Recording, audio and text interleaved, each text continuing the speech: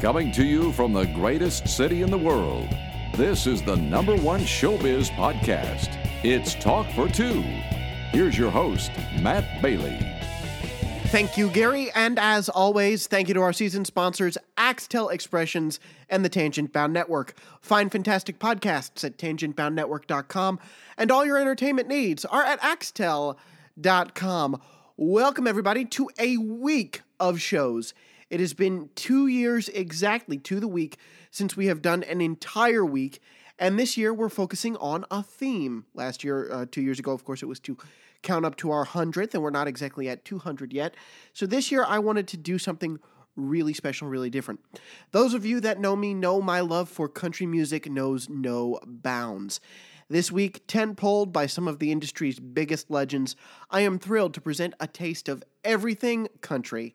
From songwriters to new artists to subgenre superstars, I am so excited to welcome many guests, at least 2 per show, over the next 5 days. Today, we welcome a gentleman who is a legend in country music broadcasting. Mr. Ralph Emery is a personal hero of mine. Known for hosting Nashville Now on the Nashville Network, Emery helmed the most important country music television show of the late 80s all the way through the 90s.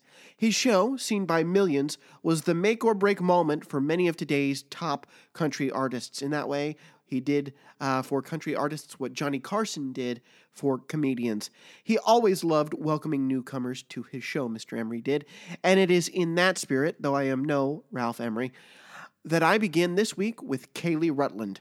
Her 6-song EP out now is titled That Side of Me. And I have to tell you, when I heard this album, I was absolutely, completely bowled over, and you can hear my amazement in our interview. The title track is a driving song about being happy in love, but the album has shades of all colors. One of my favorite tracks is a cover of Adele's Rumor Has It, which is appropriately saved for the last number on the 6-song CD. Just this past weekend, Ms. Rutland played on the Chevy main stage at the State Fair of Texas, and I hope she was given the rousing ovation this album demonstrates that she deserves. Here now to tell us about collaborating with her producer and co-writers, our interview with Kaylee Rutland. Kaylee Rutland, welcome to Talk for Two. How are you? Hey, I'm doing so well. Thank you for chatting with me. Well, thank you. I have one word to describe your EP, and that is damn. Wow. Wow. I hope that's a good thing. It is. It's amazing. It's amazing. What made you decide the time was right to do it? Some of these songs have been in the works for a couple of years now, and there's been several that I wrote back when I first moved to Nashville that have just been really close to my heart. And others on the EP are brand new, and I just wrote them this summer. And it was just, I don't know, some of the songs I think fit together in a certain way because they all bring to the table different feelings and different situations that we've all been through. Mm-hmm. And I'm so excited that this is finally the time when I can get some of this music out. That is wonderful. A lot of new artists release EPs before they release LPs, long plays. Is that a business decision, or is it a creative decision to say it's got to get out, or is it a business decision to keep the album smaller?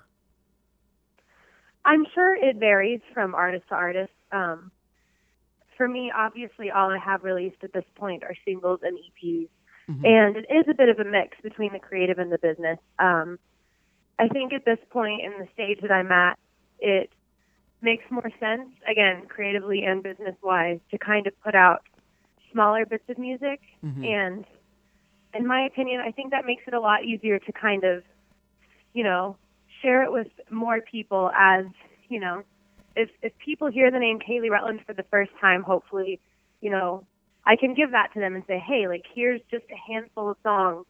And hopefully, that can kind of grow the interaction and share the music with more people. Mm-hmm.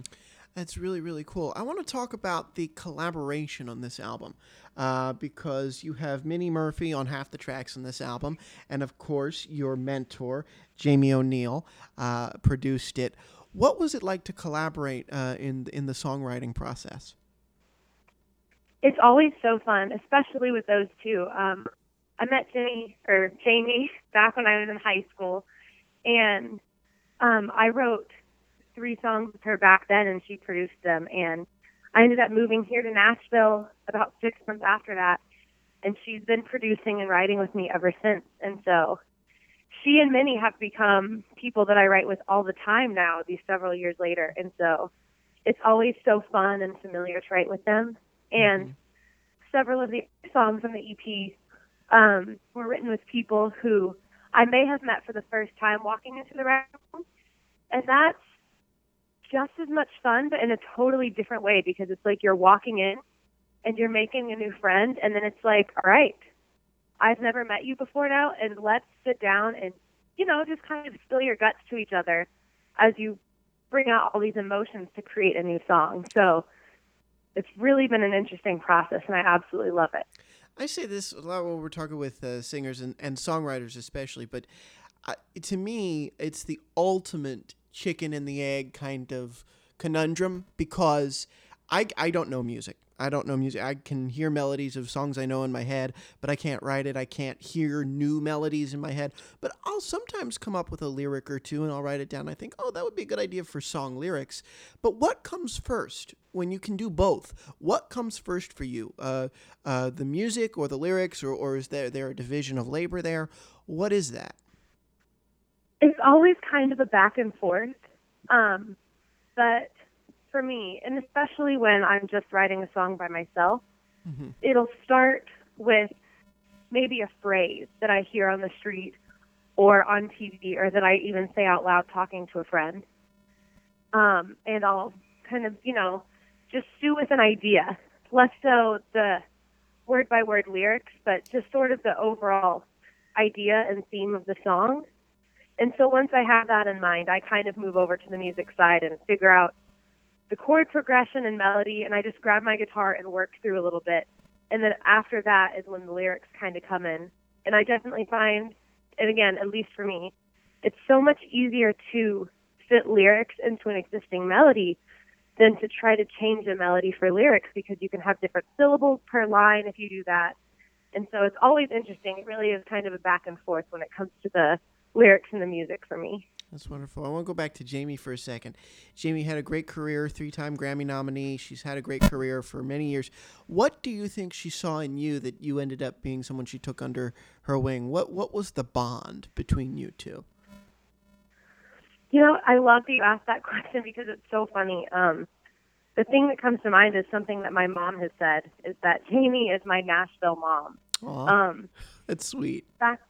Yeah, I absolutely love that. And back when I was in high school and I met her for the first time, I mean, I was this shy, scrawny 17-year-old, and we met and started songwriting, and she definitely helped, I think, kind of coax me out of my shell a little bit and help me become more comfortable with sharing my ideas in a room of other writers. And then, like, that afternoon, we went, like, prom dress shopping. Like I said, I was in high school, so with Jamie, it's always been such a great mix with the music and the personal life. And so that's always kind of that bond that we've had. And then as the years have gone on, she, I think, knows more than anyone how to bring the best out of me vocally in the studio. And so working with her is always just an absolute blast and an honor, really. Yeah, that's cool. And it brings a question to mind that I had written down, and I thought was kind of stupid to ask, but because it was hard for even me to write this, but her being Australian, is there a sensibility, an Australian flavor, if you will, that she brings to country music? Is there a way country is done in Australia that is kind of set in her bones that has found its way to you, or is that something I'm making up in my head? Is there an international influence between you and her? That is an interesting question. I've never really thought about that, and obviously Jamie has spent so much of her life in America that it's not something I always remember, even when I'm hanging out with her. But I could see where that would definitely come in, because Jamie, and this might just be who she is, or it could be definitely from where she was born, but she's so unique. And when it comes to the creative process, there's just something different and, like, always a creative energy that she has that I don't see in a lot of other people. And so that very much could be from that, or it might just be who she is. That's really interesting to think about. It really is. and all of these songs that you guys are working on that she's helping you produce, they're getting airplay. I know that one of them has received over 100,000 streams on Spotify, and another still is doing well at Radio Disney Country out in Los Angeles. The press release specifically mentioned Radio Disney Country, and it begs the question from me: is that your target audience? Are you trying to target a younger market? How did Radio Disney end up with your music? Yeah, absolutely. So I got the chance to go out to LA last fall, and it was actually my first time even being in California, which is such a cool, exciting reason to go to California and the West Coast for the first time. Mm-hmm. But yeah, I got to go out there, meet them, and play a couple of my original songs. And as that happened, I got to have a great conversation with Phil Guarini at Radio Disney Country, and he spoke so much to how Radio Disney Country is so committed to kind of helping develop young female artists who have had a more difficult history of making it in the music industry. Mm-hmm. And especially when it comes to their target audience, you know, Radio Disney in the junior kind of category is more based on children for their target audience, whereas Radio Disney Country is more, I guess, about the 16 to 24-year-old-ish span. Mm-hmm. And I would absolutely say that is my target audience, especially for me being a part of that group myself right now as a country music fan. Absolutely. No, and it's interesting. You brought in the gender thing, and I like to avoid that only because I just think it can be sexist for me, a male, to bring that up when I don't bring that up with the male guys I interview. But since you brought it up, it's interesting to me that there are so many great female artists in country music that don't get the airplay they deserve. Yet females, I think I read, I could be wrong, are a larger part of the fan base of country music than males. I've met more women that are Luke Bryan and Garth Brooks and Eric Church fans than the rednecks in the backwards hats and the camos tailgating. So if females make up more fans, why aren't they making up more of the artists? I think that is such an interesting question, and I think it is getting better too. I'm not always going to know why, but I think the position that I'm in, again, as someone who's a little bigger and a little younger, I don't know. I'm hoping, I guess, that we're going to continue to see growth in the number of artists that are female. Mm-hmm. Because, yeah, again, as a country music fan who is a woman, I absolutely will turn on the radio and, jam out to some Luke Bryan or Dierks Bentley or Brad Paisley. Mm-hmm. But I think when you have, a woman singing a song like Miranda Lambert or Kelsea Ballerini or Carrie Underwood, that brings in a unique perspective that, I think women can relate to when you're listening to the radio and this woman comes on and is singing. Mm-hmm. And so I'm definitely hoping that we'll be seeing more of that in the future, more of a growth. I hope so. And I as somebody in the same age group as you, I know so. I kind of feel it in my bones that that's the direction it has to go to survive, because this brings in something else I want to think about, which is thank you for focusing on the songwriting, for focusing on the words and the lyrics and the music. That was something I was absolutely taken with your album. There's so much that is just overproduced garbage, and you guys hit the sweet spot, because yes, you have production and you have some technology in there and some modern sounds, but it doesn't distract from any of the lyrics or anything that you've done as the artist. And I want to thank you for doing authentic country music in that way. I really appreciate that. It's definitely a balance, because you want to be, I definitely want to remain, contemporary and commercial, but at the same time, at my core as an artist is an appreciation for traditional country music. And the reason I first fell in love with country music back growing up was because of the stories that you hear, and that it's so much more of a storytelling genre than anything else. That's the magic of country music. And so I hope that, that's something I can continue to remain true to throughout my career. Well, there is one song I want to talk about that is not anyone that you wrote, but it's at the end of the album, and I've had it on repeat several times. I've had other stuff of yours on repeat. Don't misunderstand me. But I want to know how you came to do that banjo, mandolin, guitar-infused version of Rumor Has It. Oh my gosh, that one is so much fun. I can't even begin to tell you. So one of my favorite things as an artist is performing live. It's probably my favorite thing that I get to do because it's always so high energy, and that's when you really get to connect with the band on stage with you and the people in the crowd.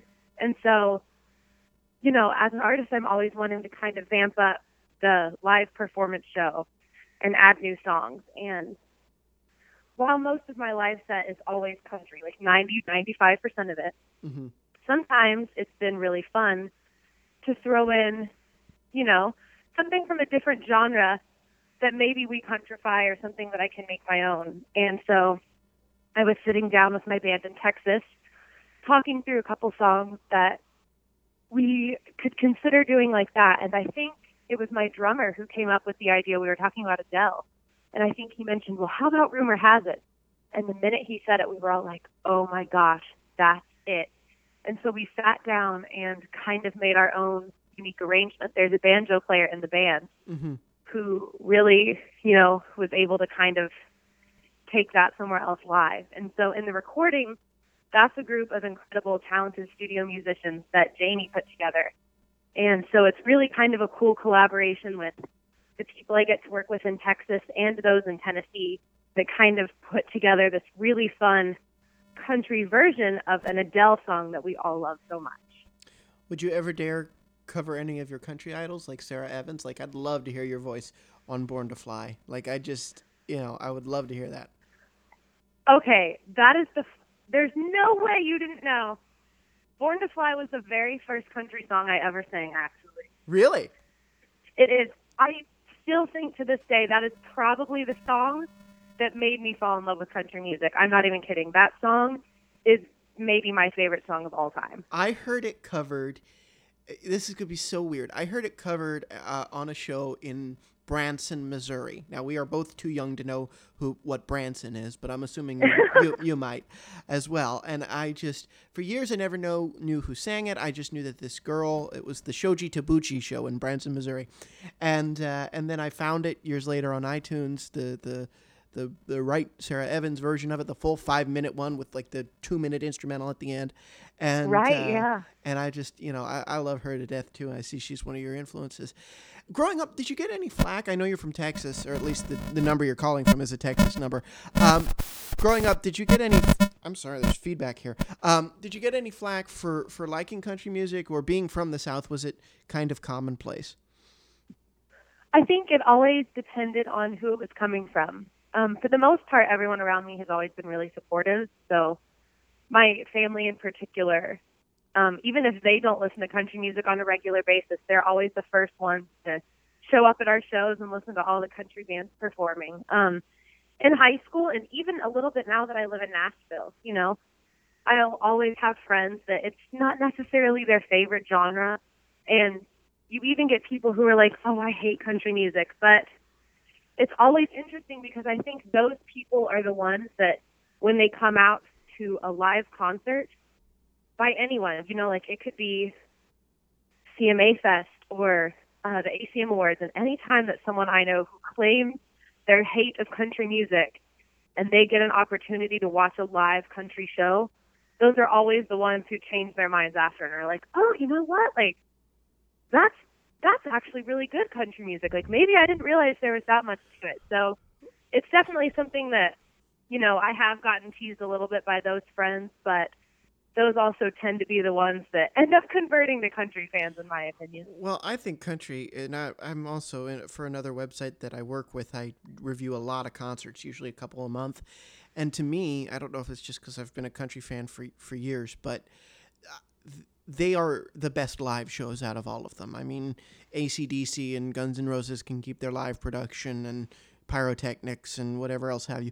Give me a country music concert over any other genre. I saw a very well-known a cappella group, and they were great, and they tried to add, you know, spark to it, but country is the best to see live. I don't know, maybe I'm in the minority when I see it, but it's like going to some kind of music church whenever you go to a country concert. Oh, that's a great description. I love that. No, I totally agree with that. Yeah, I think it's always something that's good, no matter how built up it is or no matter how raw it is. Mm-hmm. Like, you can have a guy in a cowboy hat and just his guitar sitting on a stool in, you know, like on a sidewalk on Broadway. And that live country music is, you know, that's when you really get down to like the lyrics that they're singing.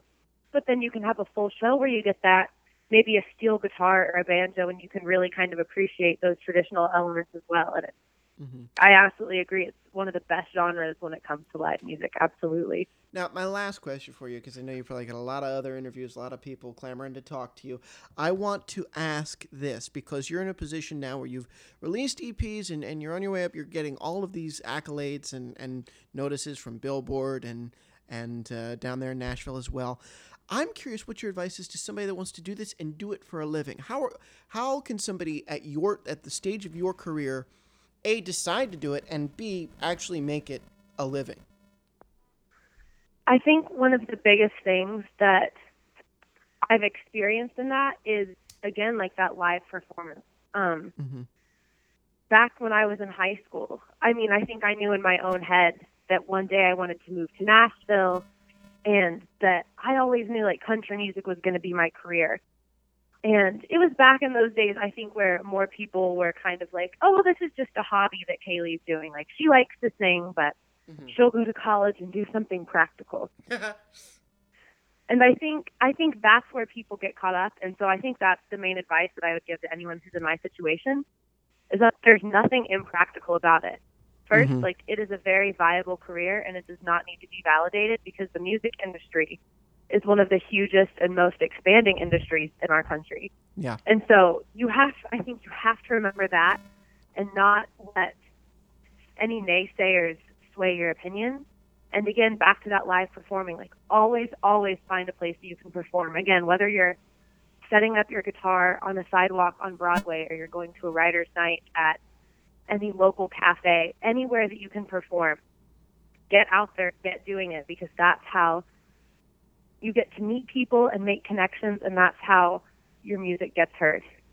That is wonderful. Kaylee Rutland, this was a great conversation. I love, I have to say this at the end. We've had a lot of people, I'm not patting myself on the back when I say this, but we've had, I try to do what Nashville Now did back in the day, which is have a nice mix of established stars and up-and-comers. And I have to say, you can run circles around a lot of the big names that we've had on this show with your voice and your talent and your songwriting capabilities. There are big, big things ahead for you.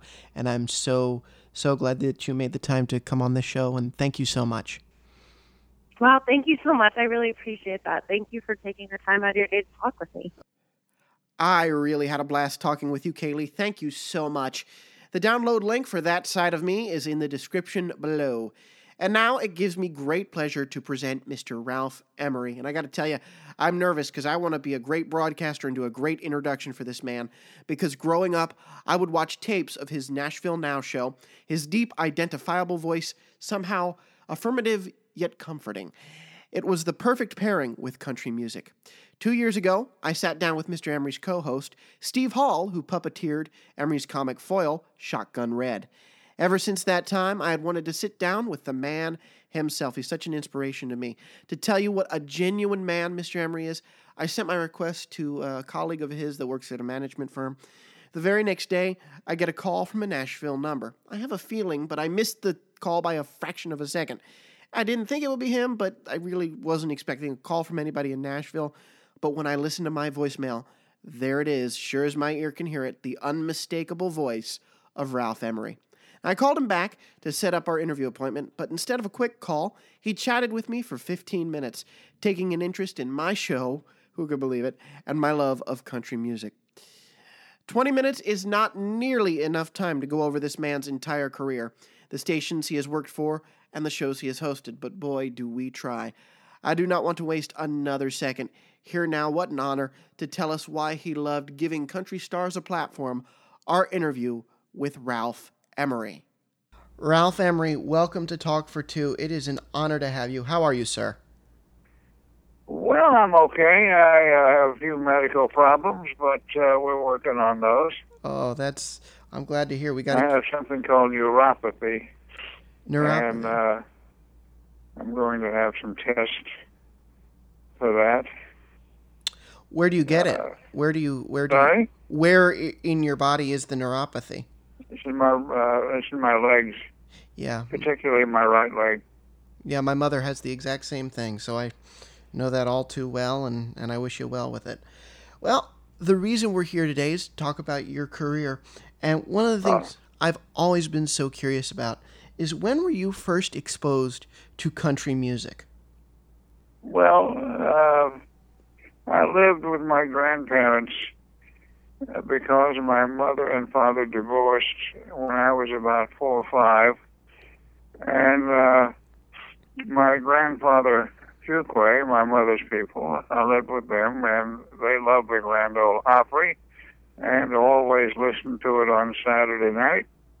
And I love them, and I love the radio. I always loved the radio. So anyway, I found my baby book, and unfortunately I found it after my mother passed away, because there were some things in it that I would have included in my book, including, it says, name the baby's favorite radio station, and it said WSM. And so I imagine I came to like country music at a very, very early age. Wonderful. That is so cool. And what age did you start in radio? I know your journey I eventually. started radio when I was 18. Wow. What station? WTPR in Paris, Tennessee, your Dixie neighbor. Yes. And you were close to the age I am now when you started at that favorite station of yours, WSM. Yes, I worked at a number of radio stations before I got to WSM. I started at WTPR in Paris, Tennessee. I then moved to Nashville to WNAH. From there, I moved to Franklin, Tennessee at WAGG. From there, I moved to, these are the AM days before FM. I moved to WSIX in Nashville as the morning man. From there, I moved to Baton Rouge, Louisiana.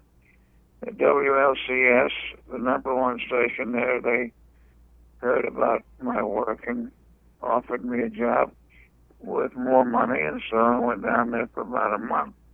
And I got a call from another radio station in Nashville, and WMAK, and they said, why'd you go to Baton Rouge? I said, for more money. They said, what are they paying you? I said, they're paying me $125 a week. Now, we're talking about money as it was related in the 50s. It was worth a lot more. Mm-hmm. Anyway, they said, well, we'll pay you the same thing if you'll come back to Nashville.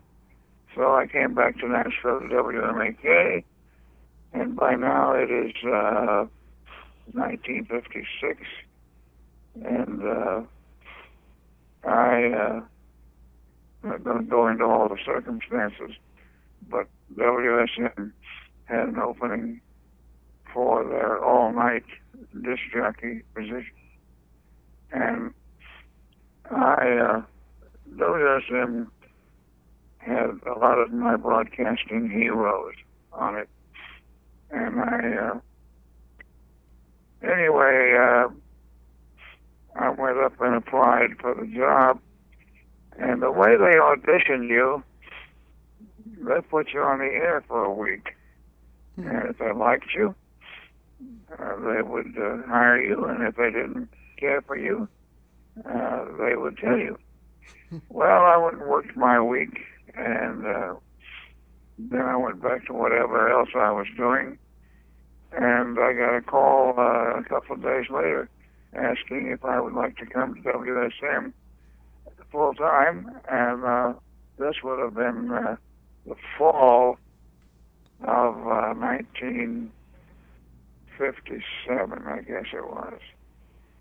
So I began working on this 50,000 watt radio station that was heard over most of the United States, and I was 24 years old.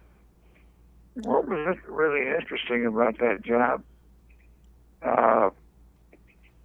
it had no commercials when I first took it. Anyway, they had some PSAs. You know what a PSA is? Absolutely, yes. Public service. Mm-hmm. And so they had this book with these PSAs, and then they had the log, and I ran my own equipment. Anyway, they did not tell me to read these PSAs or when to read them. They just said, if you happen to read one of these, write it down on the log when you did it. And here I am, 24 years old, turned loose on one of the biggest radio signals in America, Mm-hmm. and given complete autonomy. Wow, that's really And cool. as I look back on that, I think that would never happen today. No, it wouldn't. It wouldn't. So, did you read any of those PSAs? Would you go Oh to yeah, them? every once in a while, if the notion struck me, and then I set up a system of an open door policy. If you came by the radio station, you could come on in, and if you made records, sit down for an interview, and I would interview you and play your record, and it helped to make the long night from 10 at night till 5 in the morning. It helped the long night to go faster, and I made a lot of friends that way, and I met most of the talent of that era. Absolutely. And I'm sure you met a lot of people on that show specifically that were up and coming that made it really big in country music, and then later saw you on Nashville Now. Well, yeah, that's a short summary. Mm-hmm. In 1963, they liked my voice, and so they put me on. WSM had a television station, Mm-hmm. and they really had nothing to lead, and we were an NBC station, and had nothing to lead into the Today Show. So they put me on to build a show preceding the Today Show, and I did that for quite a while. I did it twice. I did it from 63 to about 68, and then they put me on in the afternoon, and I did that for a year or so. And then they took me off the afternoons and decided to fold that show, Mm-hmm. and which was okay with me. And I took a job. Well, I continued my all-night show, and I got a job in New York for a company called Cinevox, and they were a syndicator. And they had a good friend in Nashville named Jack Stapp. Mm-hmm. Jack Stapp was the founder of Tree International Music, one of the world's largest publishing companies.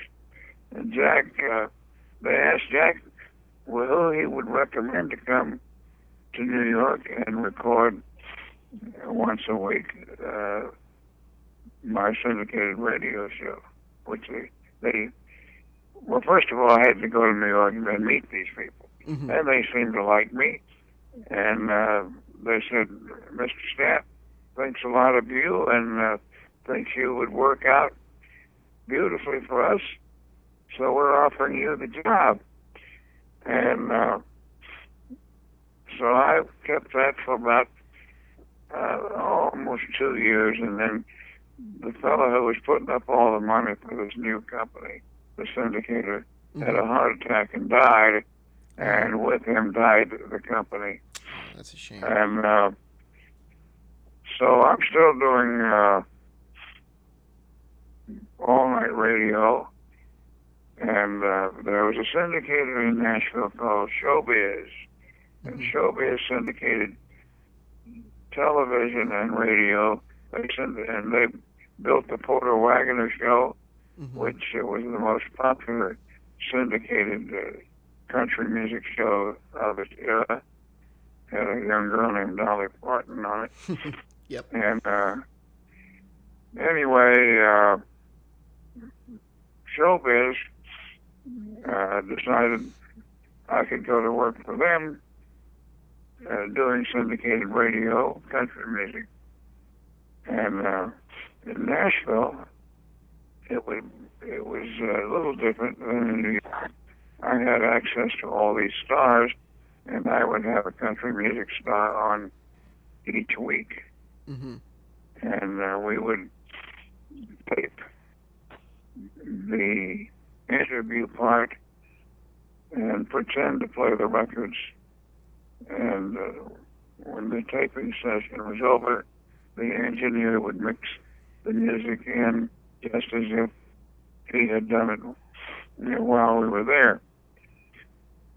So I was back in radio syndication again, and then in 1963, WSM Television offered me. I got distracted. Anyway, they offered me the position of doing a show ahead of the Today Show on television. Mm-hmm. And met a lot of country music stars that way. Is that the morning show that Steve Hall crashed? What's the question? I said, is that the morning show that Steve Hall crashed with Shotgun Red? Oh no, that came much later. This show was called Opry Star Spotlight, or no, it was called the Ralph Emery Show. Mm-hmm. And I had what they did. They made a deal with the Musicians Union and taped 10 songs with about 20 different Grand Ole Opry stars. And I had a video library. I was a video jack, and didn't have any budget for any live music until about 2 years later, when I finally got sick of those tapes, playing them over and over, and I talked them into letting me have a band. And that show ultimately became the #1 show in Nashville. And it was the highest rated locally produced television shows among those shows that preceded the Today Show all around America. We were the highest rated introduction to the Today Show. That's incredible. I think that speaks to the popularity and staying power of country music. Yes. So how many iterations of the morning show were there? How many different versions? How many? I don't understand the question. You said the morning show that Steve Hall crashed came much later. So I'm curious how many different morning shows you hosted before. Well, I did that show twice. I told you that they put me on the afternoon, and then ultimately folded that show. I guess because of expenses. Anyway, in 1971 or 2, I got a call from Channel 4 asking me if I would come back and do the morning television show again. It had kind of gone down the tubes. Didn't have any ratings. I said, I've done that before, and I'm not all that interested in doing it again. They've always been nice to me. I said, tell you what, I'll do it for a year, and surely in a year you can find somebody to do it on a regular basis. So they said, okay. And so that year ran on for all of the 70s, the 80s, and part of the 90s. It ran on for almost 30 years. It's amazing. Meantime, in in 1983, they created the Nashville Network. Mm-hmm. And because I was used to doing live television, they hired me to host the key show on that network called Nashville Now. And so I was now doing 2 daily live TV shows, one in the morning for Channel 4 and one at night, same day, on the Nashville Network. So I was busy. Wow. How did you find the energy to do it? I mean, how did you... I was sleeping in shifts, and I was a workaholic, and it was difficult. What you're asking me, how did I find the energy? I just did. I wanted very much. I wanted the money, number one. Mm-hmm. I've got a family, and so I did it for the money. But it turned you into a legend, sir, if I may say. You made a lot of people's careers in country music. Well, I had a lot of fun too. I worked with some great people and with a lot of country music stars. And with those 2 shows, I met and interviewed just about all of them. It's amazing. I'm curious what your advice is to somebody that wants to get into broadcasting, that wants to have a career and host many shows like you did. What would you say to them?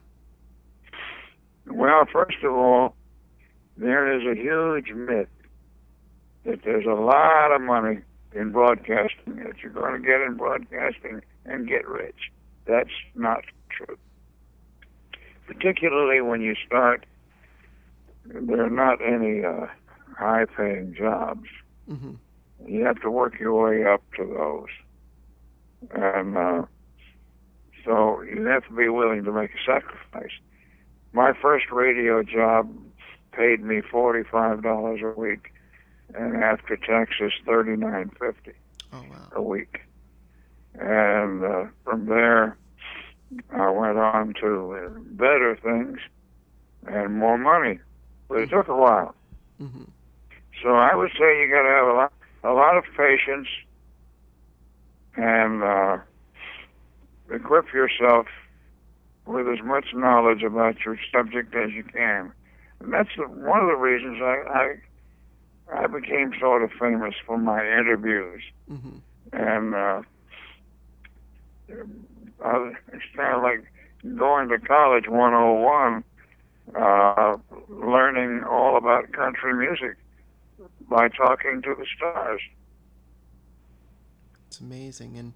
And it shows, and especially with Nashville Now, the last thing I want to ask you about is a story that Steve Hall told me just yesterday, that they were going to destroy the Nashville Now library when Spike TV bought the Nashville Network, and you jumped in and saved those shows. Well, sort of. You're giving me way too much credit. I had a manager, and he was also a lawyer, and he had been one of President Kennedy's Secret Service men. And he managed a number of country music stars, like Reba, Reba Star, Mm-hmm. and some others. And he took me on, and when Nashville Now, and he did my contract with TNN. Mm-hmm. Anyway, when TNN was over, we heard that,